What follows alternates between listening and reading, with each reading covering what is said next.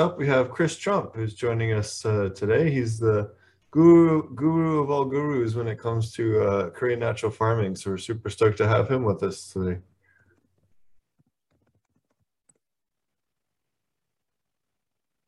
I guess he's there he goes. Hey, Steve. Thanks for having me. Hey, how's it going? Yeah, glad to be here. What a cool conference, and props to you guys for making it all free for all these people. What a cool thing.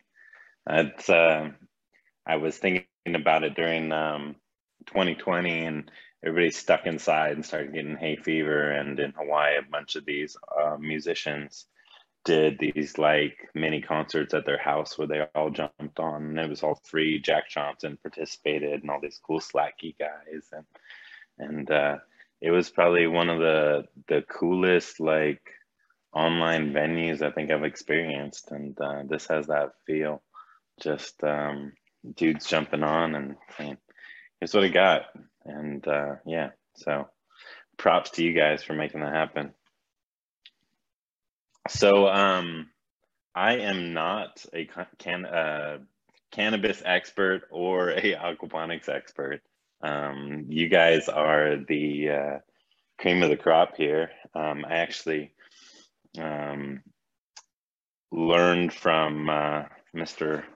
Leonard Wilson way back in the day on the Big Island when I was producing lettuce with my cannabis, kind of our facility, what we built. And so my experience in aquaponics is kind of small scale systems. But really for me, what aquaponics is I was already deep into asking microbial questions for our farm in Hawaii, which was it is a macadamia nut farm. And aquaponics was kind of a shoe into the microbiological world for me. So much playing with microbes. And then right from there, jumped into natural farming. So yeah, I have a great deal of love for aquaponics as a result. And so I wanted to talk a little bit about my experience, some of my journeys, actually some of the work I did in the third world with aquaponics and still kind of participate in. And then a little bit of kind of how to, if you wanted to have a side hustle of food, how to quickly market that. But really, main thing I kind of want to bounce around, and Steve, maybe if you're willing to jump in and kind of dialogue with me on it, is I want to talk about a battery of biology that we can do with ongoing kind of brew of, if you will, a side reservoir for microbial inoculation for your aquaponics. So we'll jump into that in a little bit, but yeah, I built a small commercial aquaponics system to as a big question on whether or not we were going to crop diversify on the Big Island into aquaponics and lettuce production, and or ginger production, which in hindsight we probably should have done, but we didn't. We were going to do probably we were going really big. It was going to be basically about 10 acres of surface area, really, of aquaponics, and we had it laid out. And in the end, we decided to go with natural farming and macadamia nuts, making things better. But the journey for me in food production, getting that, making money was a lot of fun. So for those that might have a side hustle of food with their aquaponics system. Obviously, cannabis is going to be bigger dollars per pound, but if you're turning and burning with some of these food products, you can challenge your income on aquaponics. Just throwing it out there. Lettuce and tomato production is definitely viable for that. So what I did is I took what I could produce, which was at that time mustard greens, baby romaine lettuce, rainbow chard, and a few other things. And I took it down to the local produce vendors, and I had all gallon Ziploc bags of my produce, and I said, here's what I can produce, here's my number, I'm taking it to all your competition. And I didn't say it like that. I say I'm taking it around to a few produce vendors today, and give me a call with what you think you can, what you would like, and what you'd like to pay. And I got a call that that baby romaine lettuce for $6 a pound was a go with one producer or one produce vendor. And I said, okay. I switched all my production over to baby romaine, not deciding what I was going to produce food wise until I had a buyer and the price I wanted. So with that baby romaine lettuce, I was able to produce on a little 40-foot, 40-foot troughs. So I was able to produce 100 pounds a week of baby romaine lettuce, which is $600 a week for one person running an aquaponics system, which in the end was a bit small, or kind of the economy of scale was about break even, basically to pay my wages. But get out of workman's comp and all those things, insurance, if you're just a private person, $600 a week for, producing lettuce, the amount of work isn't full time. So pretty doable. And you could definitely get more than $6 a pound for that baby romaine. I loved in the tropics, Bambi by Johnny Seeds was a dope cultivar. It's my favorite. So tasty in aquaponics. I miss that actually.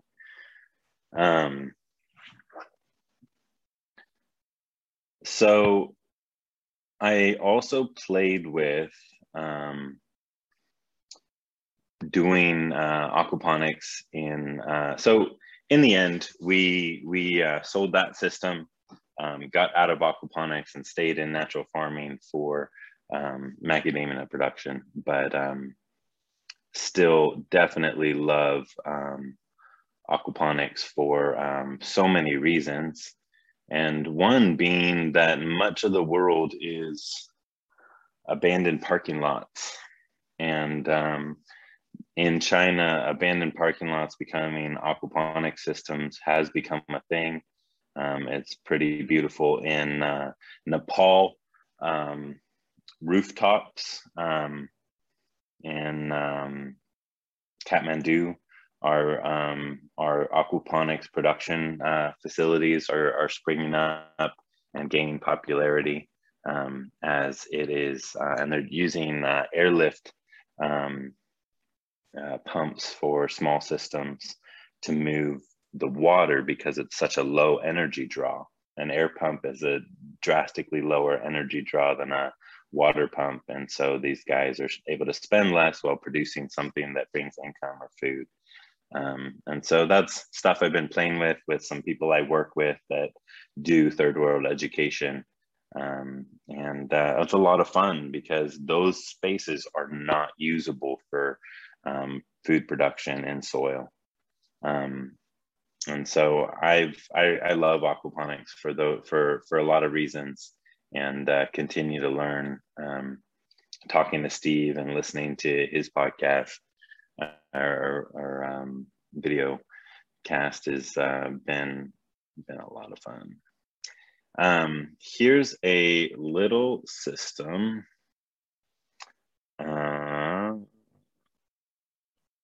share my screen.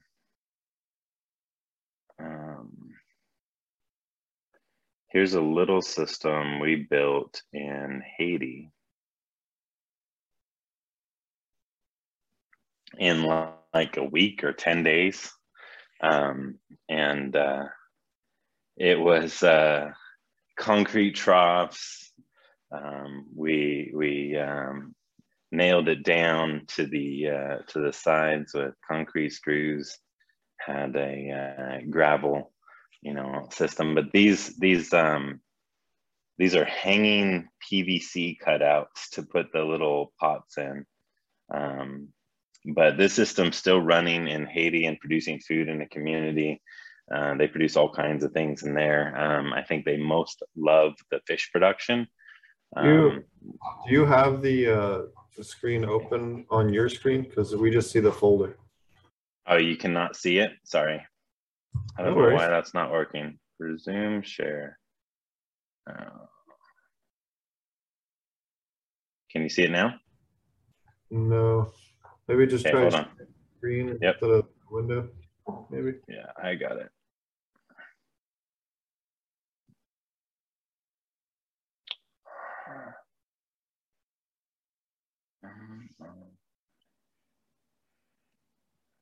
Now?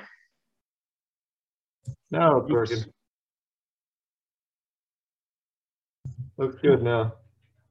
All right. Here, let me start over.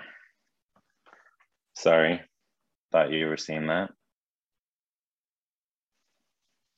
So that is, concrete troughs. Those are half PVCs with cutouts. They did a bunch of little 2-inch pots and gravel bed. And cool team knocked this out really fast. The first time around, they ate all the fish. Just didn't even wait for the plants. Just went fishing and enjoyed a good fish dinner. So we replaced the fish, and now they produce a ton of food. Those are the guys that run it. They still run it. This is about 10 years later. And this is up in the hills in Haiti, near Hench.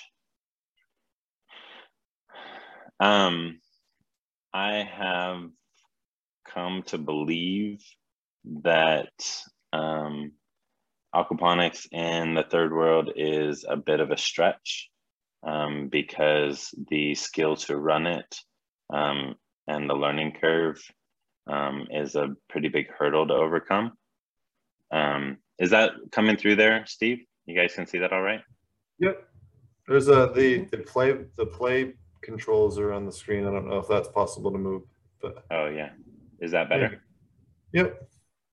And so the solid settling, sump pump, and just a standard aquaponics system.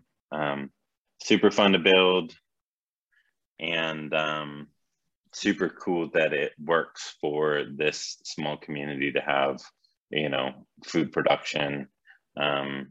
And they produce a ton of fish. Because it's so hot there, the tilapia go ballistic, and them having clean water to grow them in, it works quite well.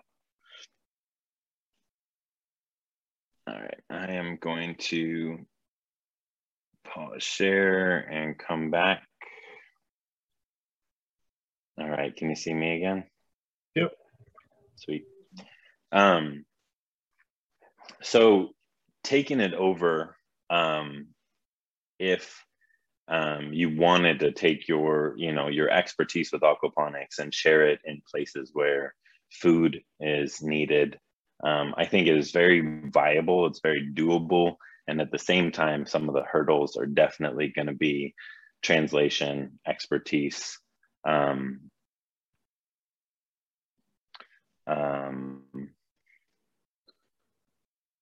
Yeah, and we can jump into questions. But I was just queuing them up there for you so that when we get to that, we have them queued. Awesome. The yeah, there's definitely hurdles to producing food in the third world with aquaponics, and really it comes down to the things that you don't know, that people don't know in the places you might go, and the things that they don't have access to, or the kind of intuitive challenges, the things that seem intuitive to you.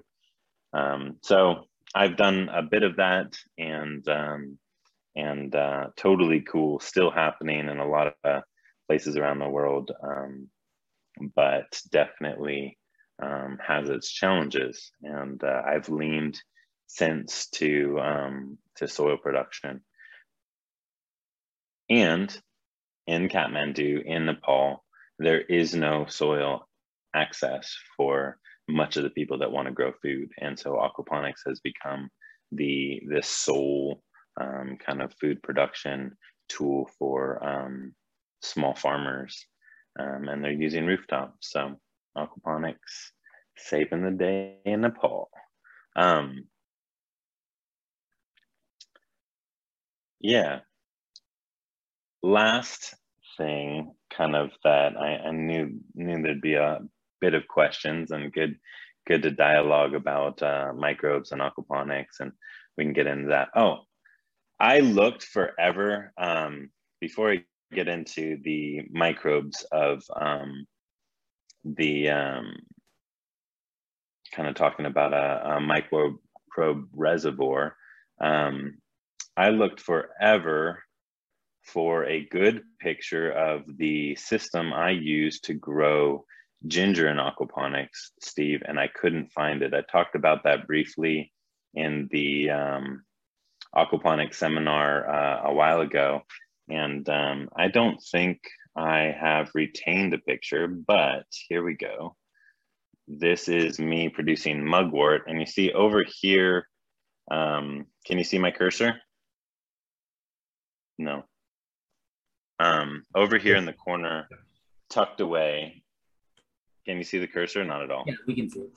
Okay, yeah. So the that plastic basket is what I use. So here I'm growing mugwort in some of the beds, but that plastic basket is what I use to produce ginger in aquaponics. And I wish I had a better setup or picture of it all in production.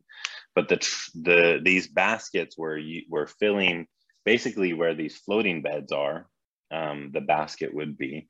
And I would screw them in to the side with supports, 2x4 supports, and raise them up so that they were totally out of the water while the ginger was producing, with some shade cloths covering them.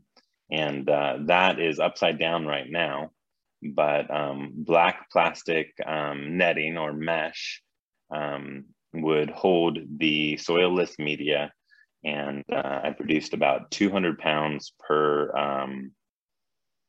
basket per year, with no work during production. So planting is work, filling the basket, and then harvesting actually was extremely easy, much easier than harvesting in soil. You just dump out and rinse off a bunch of perlite and vermiculite, and that was it was an incredible way to grow ginger, and protects it from a lot of the problems that ginger runs into, like nematodes, etc. So they don't float. There's too much weight in them to float. So those little arms there are needed to physically lift and lower. And you can create just a lift and lower system by screwing into the side here. And anyways, I loved that. It could definitely be improved on. If somebody wanted to tee off on root crop vegetables produced in aquaponics, that is something I used in the past. So the thoughts I've had in natural farming, we produce liquid IMO, soil microbes in a liquid brew system, just like an actively aerated compost tea. The key there is that you never brew longer than 36 hours. because you get this rise in microbe production and then it falls off. However, and another reason we don't produce using the same inoculant, people ask, hey, can we take a little bit out of there, stabilize it and continue to brew with it? And the answer is no, because in soil farming, we don't want to skew for aquatic microbes. But if we wanted to maintain a population of diverse microbial life, where the aquaponic system might ebb and flow or destabilize, having a aquatic inoculum. Steve's done some really great work harvesting IMO2 in an aquatic version. I think we can do more trials with that and continue to play with it. But harvesting microbes out of functioning aquatic systems, like a great estuary or good marshland or something like that, is a great way to get diverse microbial communities from soil connected waterlands or water systems. And the curiosity that I have and what I would encourage that we play with is, what could we perpetuate? Could we have a microsystem going on continually with diverse microbials alongside our aquaponic system that has a lot going on, a lot of fish and a lot of plants and soil that might skew our microbial diversity over time as things fluctuate? Could we get a stable slow drip into our aquaponic system? Basically a tiny little aquarium size, stable aquatic food web environment where everything is geared for or cared, that everything we do is for the microbes to have stability and food and self-perpetuation. And then just a drip emitter that allows a little bit of that water to slowly go into the aquaponic system to help with stability for microbes. That's kind of the thought I had, Steve. What do you think about that? Well, they utilize something similar for reef tanks. I mean, that's essentially what a refugium is, and a reef tank is a place for your aquatic, food web to live, and your isopods and other things that can feed your coral and other things like that. So I'd never thought about putting it in an aquaponic system, but that exact application is already done in other forms of aquaculture, which I think is an interesting idea. You certainly could have it where you had everything, breeding at a higher rate. I'm just trying to figure out how you would maintain it at that accelerated food web rate. Well, you don't even need that much. You don't need to have it accelerated necessarily, as long as that was your stable place, so that it could help with kind of alleviate or stay away from fluctuations that naturally come in aquaponic systems. Anyways, that was the talking about water. Again, I haven't experimented with aquaponics for several years, but I know liquid IMO is a great resource for aquaponics. You can brew it, apply it, spray it to your plants. It helps with diverse microbes getting established, and you can just do that. The base natural farming recipe, I have a YouTube on how to do it. It's quite easy and simple, and that takes 36 hours, and you can brew that anytime you need that, and that already exists, and people use it for aquaponics and introducing and reintroducing good diversity in microbes. But if there was a what did you say the words used in salt systems? Refugium or So in a reef tank, they call it a refugium. refugium? Yeah. So could there be a good use for a refugium in aquaponics with diverse, basically IMO or aquatic? Could you create a stable mini tank to slow feed your whole system, where that could potentially keep you from those microbial fluctuations? Well, the thing that first comes to mind is that aquatic plants actually have a whole separate microbiome that lives only on the surfaces of aquatic plants, because a lot of aquatic plants can actually mineralize and uptake nutrients through their leaf tissue separately, the same way that normal terrestrial plants do through their roots. They can actually absorb it directly through their stems and leaf tissue. So they actually have microbes that are adapted for that, that might be separately beneficial than what would be in an aquatic environment alone. I think that that's certainly an area where I could see doing something like a chop, the same way that you would, chop and blend fresh kelp, doing something like that with maybe like your fresh, grow some type of aquatic plant that has a large surface area, and then take that and make a tea or a quick blend from it, or blend it and then use that as an inoculant, might have some unknown beneficial effects on the root system. That it's certainly a biological diverse a web that I have not had a chance to really experiment with the way I would like to. Well, the whole point of chatting about that briefly is just in case there's some more super nerds out there that want to get a better idea than Refugium, and bring it into play. I would love to hear any ideas that come off of that, because it would be a fun thing to know about, even though I'm not currently playing with it. Should we do some questions, Steve? Yeah, I was gonna say we got a lot of questions from chat for you, so I would like to maybe hit this first one real quick. LIMO is best used for foliar in soil or in the soil of dual root zones. I actually really like adding it for the mineralization tank. So where you take your fish waste and you brew that up, that's really where it's going to have its most largest impact, because it's going to break down that fish waste and provide and help fill in gaps that you would otherwise have in your aquatic food web.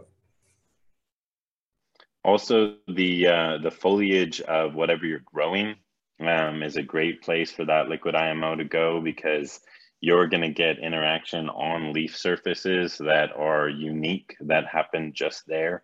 And so I would like to also see it getting on your plants foliarly, and that dripping off the plants, and that marriage of what's growing on your plants or the inoculum of your plants themselves is one of the main benefits of liquid IMO. Is just that, basically, just like we're protected by our skin biome, plants have that same protection that occurs, and you'll get some of that leaching into the system just from the dripping into the root zone, no matter what kind of system you're running. But yeah, a big dose of healthy and diverse microbes into your biofilter, or wherever you got your bulk of fish poop, like Steve said. That's where you're going to get a ton of repeat benefit. Nutrient cycling, basically processing your nutrients into the various things. We had another question. Have you used lactobacillus or other ferments for honeybee feeders to help benefit honeybees? Yes, and I can give you the bee recipe right now. It is a specific recipe, and what you do is you provide it, you provide it in a reservoir that they have access to on demand, in addition to their water. So you don't replace their water with it. You provide it in addition to their water. And if you have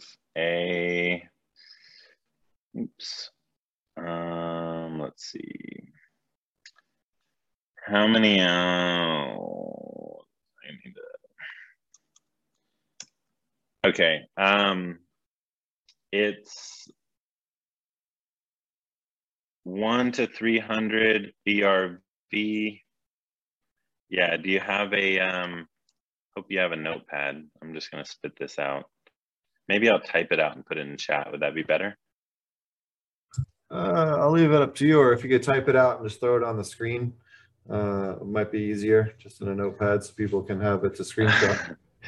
I just went looking for it, and what I have is in a calculator that has all the math figured out for me. So Or just type it in chat. let's say in a gallon. We'll say in a gallon. Here we go. I will I'll do this. We will screen share it. And so in a gallon, we'd want about a ½ ounce of brown rice vinegar, and we want a very small amount, 1/10 of an ounce of LAB. We want 5 ounces of seawater, 1/10 of an ounce of OHN, 1/10 of an ounce of calcium phosphate, and mineral A you don't have, so you can just up that seawater to like 10 ounces. But it's 1 to 25 seawater, 1 to 800 LAB, 1 to 300 vinegar, 1 to 800 OHN, 1 to 800 calcium phosphate, and 1 to 1,000 mineral, which the same mineral that's in there is in seawater. So yeah, put that in your water. And so what you would have is, here, I'll draw it. Good question. Bees love this. Another thing that's really great for bees is if you inoculate under the hives with IMO. In tropical places, in Hawaii, for example, we deal with rove beetle, which is destroys hives, and rove beetle has a soil dwelling stage. And in that soil dwelling stage, they're actually really susceptible to IPMO or fungal predators. And so if you have a functioning fungal ecosystem under your beehives, maybe in the grass or whatever, you don't have rove beetles. It's really wonderful. We did that with we do about 150 hives in Hawaii, and all of them are inoculated underneath. But you just have your hive.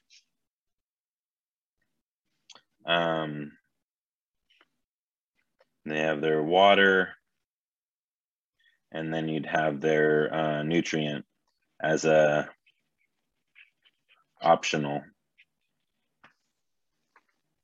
Very rudimentary drawing here. So you got your nutrient off to the side. They have their access to their water. In the nutrient, you want to fill half of it with rocks, or cut in half corks, or something that they can stand on, because obviously they will drown if they don't have a perch to drink their nutrient.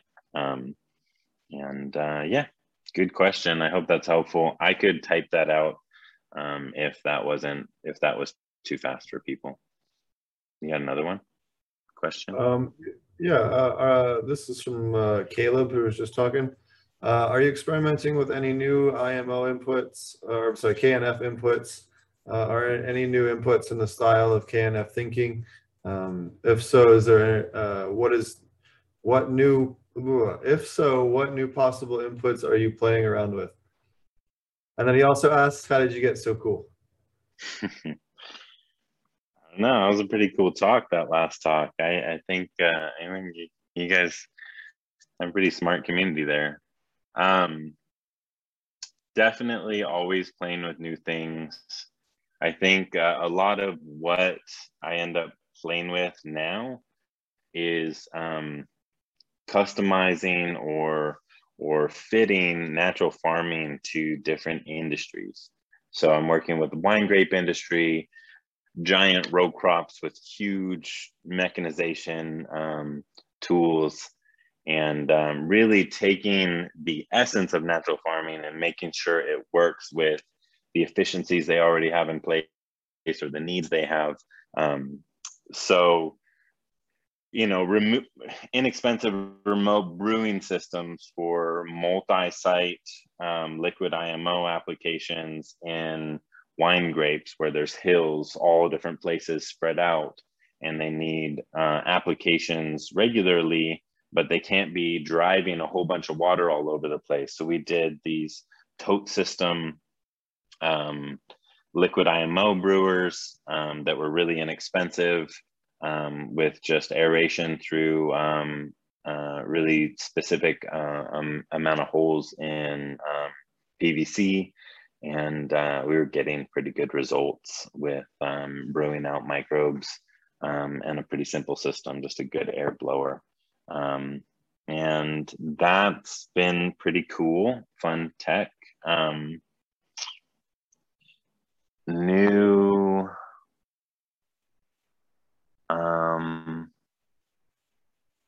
yeah, I can't think off. I'm sure there's something new that we're playing with, and for some reason off the top of my head, I'm not thinking of anything like new and exciting. A lot of customizing natural farming for different scales and types of operations, including third world scenarios. What were we going to say, Steve? I was going to say, do you want to touch on IPMO? I don't think not everybody has heard of that one yet, and you're the one that turned me onto it. Sure. Yeah. So in Hawaii, one time I had a batch of my substrate that I grow out in IMO3 get full of weevils. And I was full go mode on the farm. We're farming 750 acres of macadamia nuts, and I needed to produce my IMO3 that day. And I was like, man, I can't run. And I don't think the weevils are really going to hurt anything. Produced my IMO3, and all my little weevils turned into these little white puff balls. And brewed liquid IMO with that, sprayed it out on the orchard. And my orchard walkthrough, I saw some of my some of my pest beetles, these green stink bugs, as white puffballs. They were there in my orchard, covered in fungus. And I said, that's interesting. What happened there? And so that caused a deep dive of research on who eats beetles in the fungal world, and realized that a lot of what eats beetles, a lot of these fungal predators exist in nature. They're abundant in nature, but not necessarily everywhere. And so by cultivating multiple collections of IMO2 and then growing it out on this chitin or carapace rich substrate, which was my weevils, we produced a kind of predatory fungal rich liquid IMO, and that caused pressure on my pests. Since then, Steve's played with it in Zimbabwe multiple times. I played with it in California, actually just a couple months ago here, and different people have played with it, and so far it's only anecdotal. In that we haven't done any peer review studies, but the idea is that we are taking in any place we are, and by putting chitin or the exoskeleton of bugs into our IMO1 for rice, and Steve's work in Zimbabwe, he thought that the insect frass going into the rice when you put it out was actually the best or most successful. And because then that natural environment, wherever there is a chitin eating fungi, they're going to move in and chew on that. And so you're kind of collecting or putting out a trap for those fungal predators and go after beetles. But the cool thing about that, what I like about that, is wherever you are in the world, you can seek to cultivate fungal predators for beetles without having to go find an expensive bottle of, Bavaria bassiana or something like that.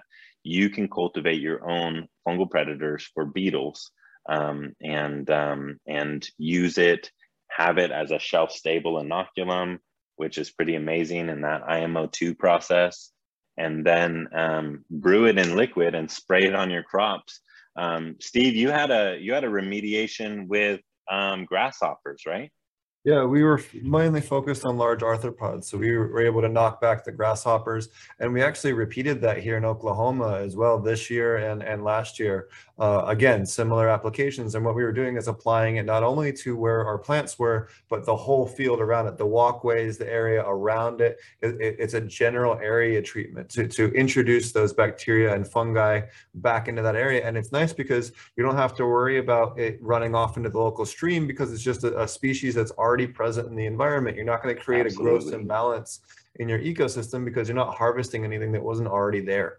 That's a very ecologically responsible way to handle it, and something that I think really has a lot of potential for things like Africa and the Caribbean and other places that don't have the money, or it takes me 40 to 45 days to get stuff to the farm at Zimbabwe if it's not in country, right? So it's just, I'm sure it's even worse now. So, it's just logistics alone, it helps reduce issues. The one thing I will say is it can go after your bees.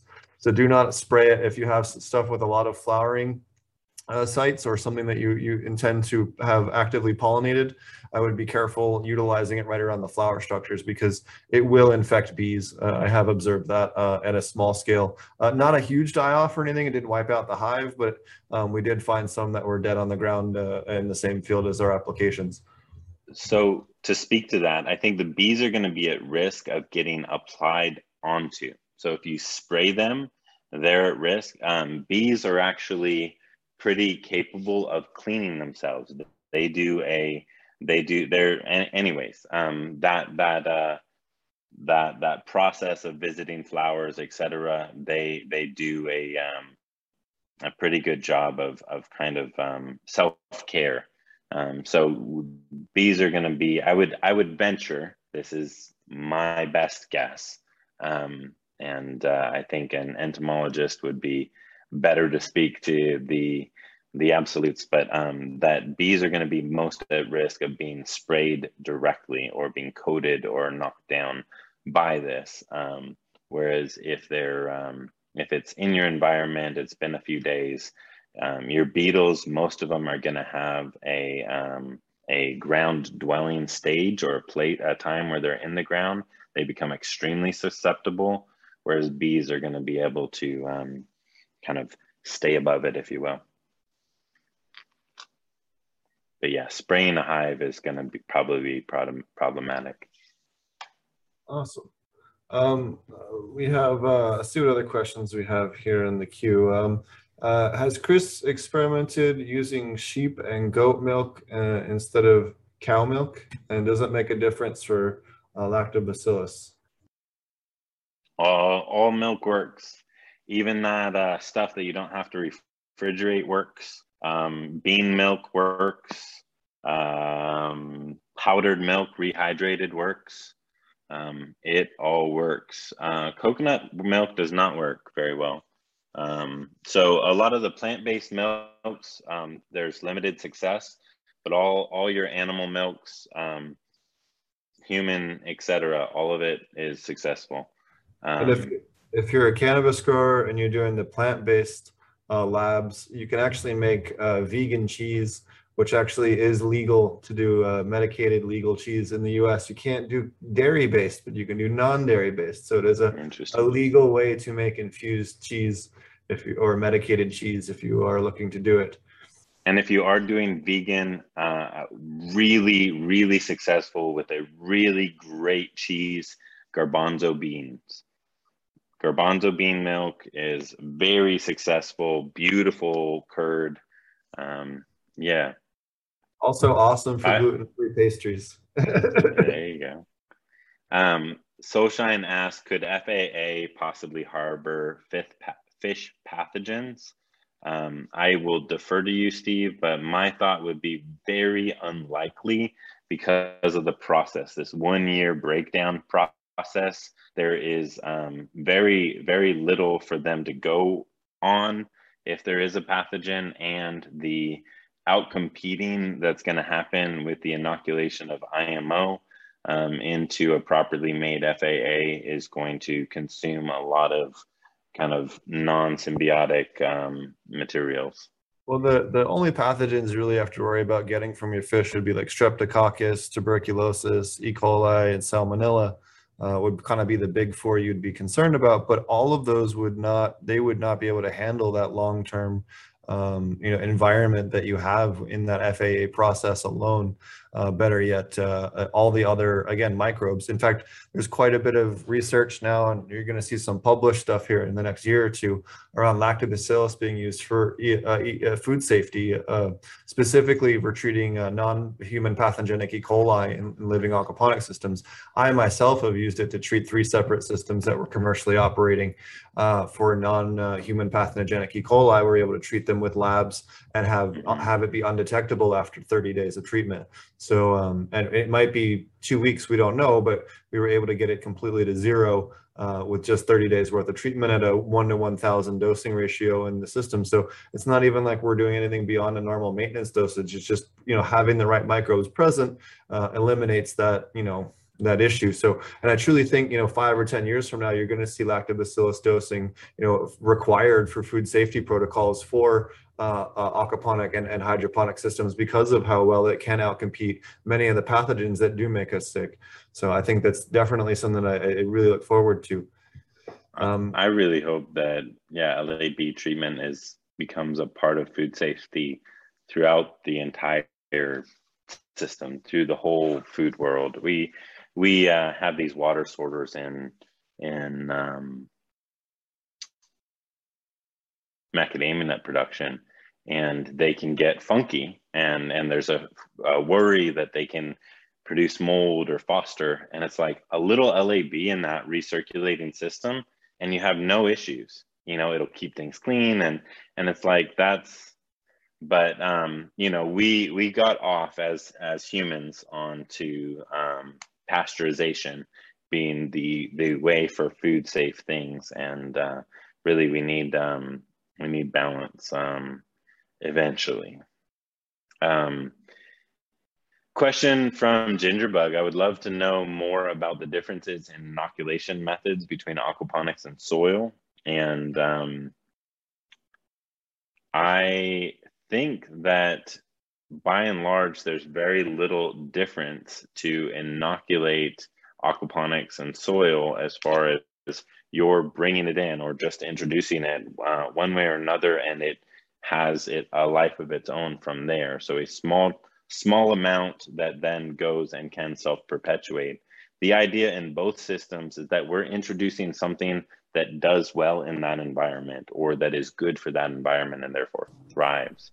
And so both systems, a little goes a long way. And Steve was talking about it being a great place to put a liquid IMO, being the settling tank or the place where your biofilter, where your fish poop builds up, and in soil being the drip line or the area around the plants where they eat, being the most bang for your buck kind of application spot.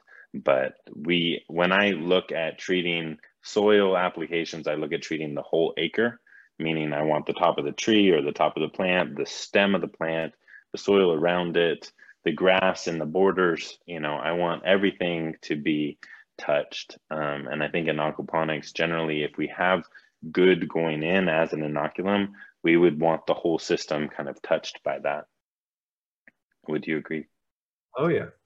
Yep. No, and there isn't a huge difference as far as inoculating, maybe slight differences in dosing and things like that. Or also be mindful when you dose labs into aquaponic systems, it will bring your pH down 0.2 to 0.3. parts. So be mindful of that. It can be beneficial because then you can go ahead and add a little pH up to add a little nutrients, calcium carbonate or potassium silicate, or you can use that as an organic certifiable pH down. Labs is absolutely allowed in organic certified systems. It's been approved at many different facilities now. And you absolutely can use it as a natural way to have a pH down for your, whatever solution that you're working on. And if you are going to add LAB for aquaponics, you can take a small bit, a little bit, and put it in a 5-gallon bucket with some brown sugar and aerate it overnight. And if you're trying to get a big kind of clarification, or you want it to process a bunch of food, getting it, keeping it isolated, putting it on some food overnight with some air, and we get a lot more kind of immediate multiplication, whereas sometimes it can kind of disperse and pitter out if you just put a tiny bit into aquaponics. So that is one way to cause your LAB to go a little further if it in fact is a limited resource for you. Maybe you're not making a ton at a time or something like that. So that is something that has been played with in Hawaii a bit in aquaponics to great success. Another question here. How is IMO quantified post-application? Do you have a way to classify different IMO collections? And then how do cultures know that they're applied are properly, I guess, the beneficial? And you've talked about this quite extensively. You have a great talk, long format talk on this. It's about 40 minutes on your YouTube channel as well. But do you want to answer that one? 'Cause it's definitely a question I hear a lot. Yeah. So quantifying what is established, if we were looking at species, etc., would require DNA mapping. That is a project I am continually working on with any and all universities that will partner, or any doctors that are connected and can do that DNA mapping. This is the question I'm asking: how best can we quantify what we're moving from your indigenous soil environment to final establishment in our farmland through the IMO process? 1, 2, 3, 4 establishment. What is the diversity lost? How best can we foster maximum diversity in that transfer and permanent establishment? I want to ask that question as much as you do, in a very much mapped and documented scientific manner. That said, I can speak to what we know about how nature works. Without that data all in my pocket. We did a project with MIT to ask those questions due to some unique circumstances with the doctor that was running it. That pittered out and there wasn't enough money to restart it. So we got a few bits of data on bacteria from a sample here and there, and they never mapped the fungi. So that was really disappointing. That was a lot of work. It was a really cool project. And nothing to show for it.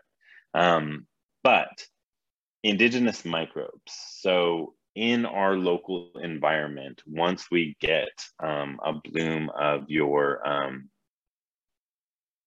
positive, what we see and know as large hyphal diameter fungi, big, 4 micrometers or bigger fungi growing out on substrate and then growing out in our ag land as a result of application. For example, we can have ag land that we do a microbial analysis before. This is one kind of way. It costs about $100. It'll be $200 for a farmer. You do a full kind of microbe lab, send it off to your favorite microbial lab. I use Earthfort often, just because they're convenient and easy. But there's a bunch of great microbe labs, and you send them off. and get a good snapshot. I did that actually just right here with a grass hay farmer. This is my website, Steve Schelling, thanks. I did that here with a grass hay farmer. We did their before microbial analysis and their after microbial analysis to see what level of introduction and establishment we got over 2 years. And it's a great way to know just how well you establish diversity, you know, what kind of fungi, etc. And yeah, so that is one way if you want to spend a little money. Otherwise, just getting good collections from indigenous places. We already know, especially if it's an untouched 1,000-year-old untouched space, we already know that those microbes like your temperature, your barometric pressure, your rainfall, your altitude, and so they're going to self-perpetuate in that soil as long as you don't destroy or disturb them. Awesome. Well, thanks so much for coming on, man. How can people find you? It's been an awesome hour of education with you. Yeah, thanks for having me. I am on Instagram at Soil Steward. My website is christrump.com. You can search Chris Trump on YouTube. And I am, if I can get it together to finish a little bit more video editing, I am adding my final 10 hours of content to my online class. And with this addition, I feel like it is a complete educational package to really get you started, but not only started, really introduce the understanding of all that's going on in natural farming and how best to use it. So that's available online on my website at christrump.com. And November, end of November here, I forgot the date offhand, but we have our first live Q&A for all those online students. So we'll jump on a Zoom call together and be able to just dialogue with everybody's unique scenarios, kind of like this, but private, just for natural farming students of that online class. So thanks, Steve.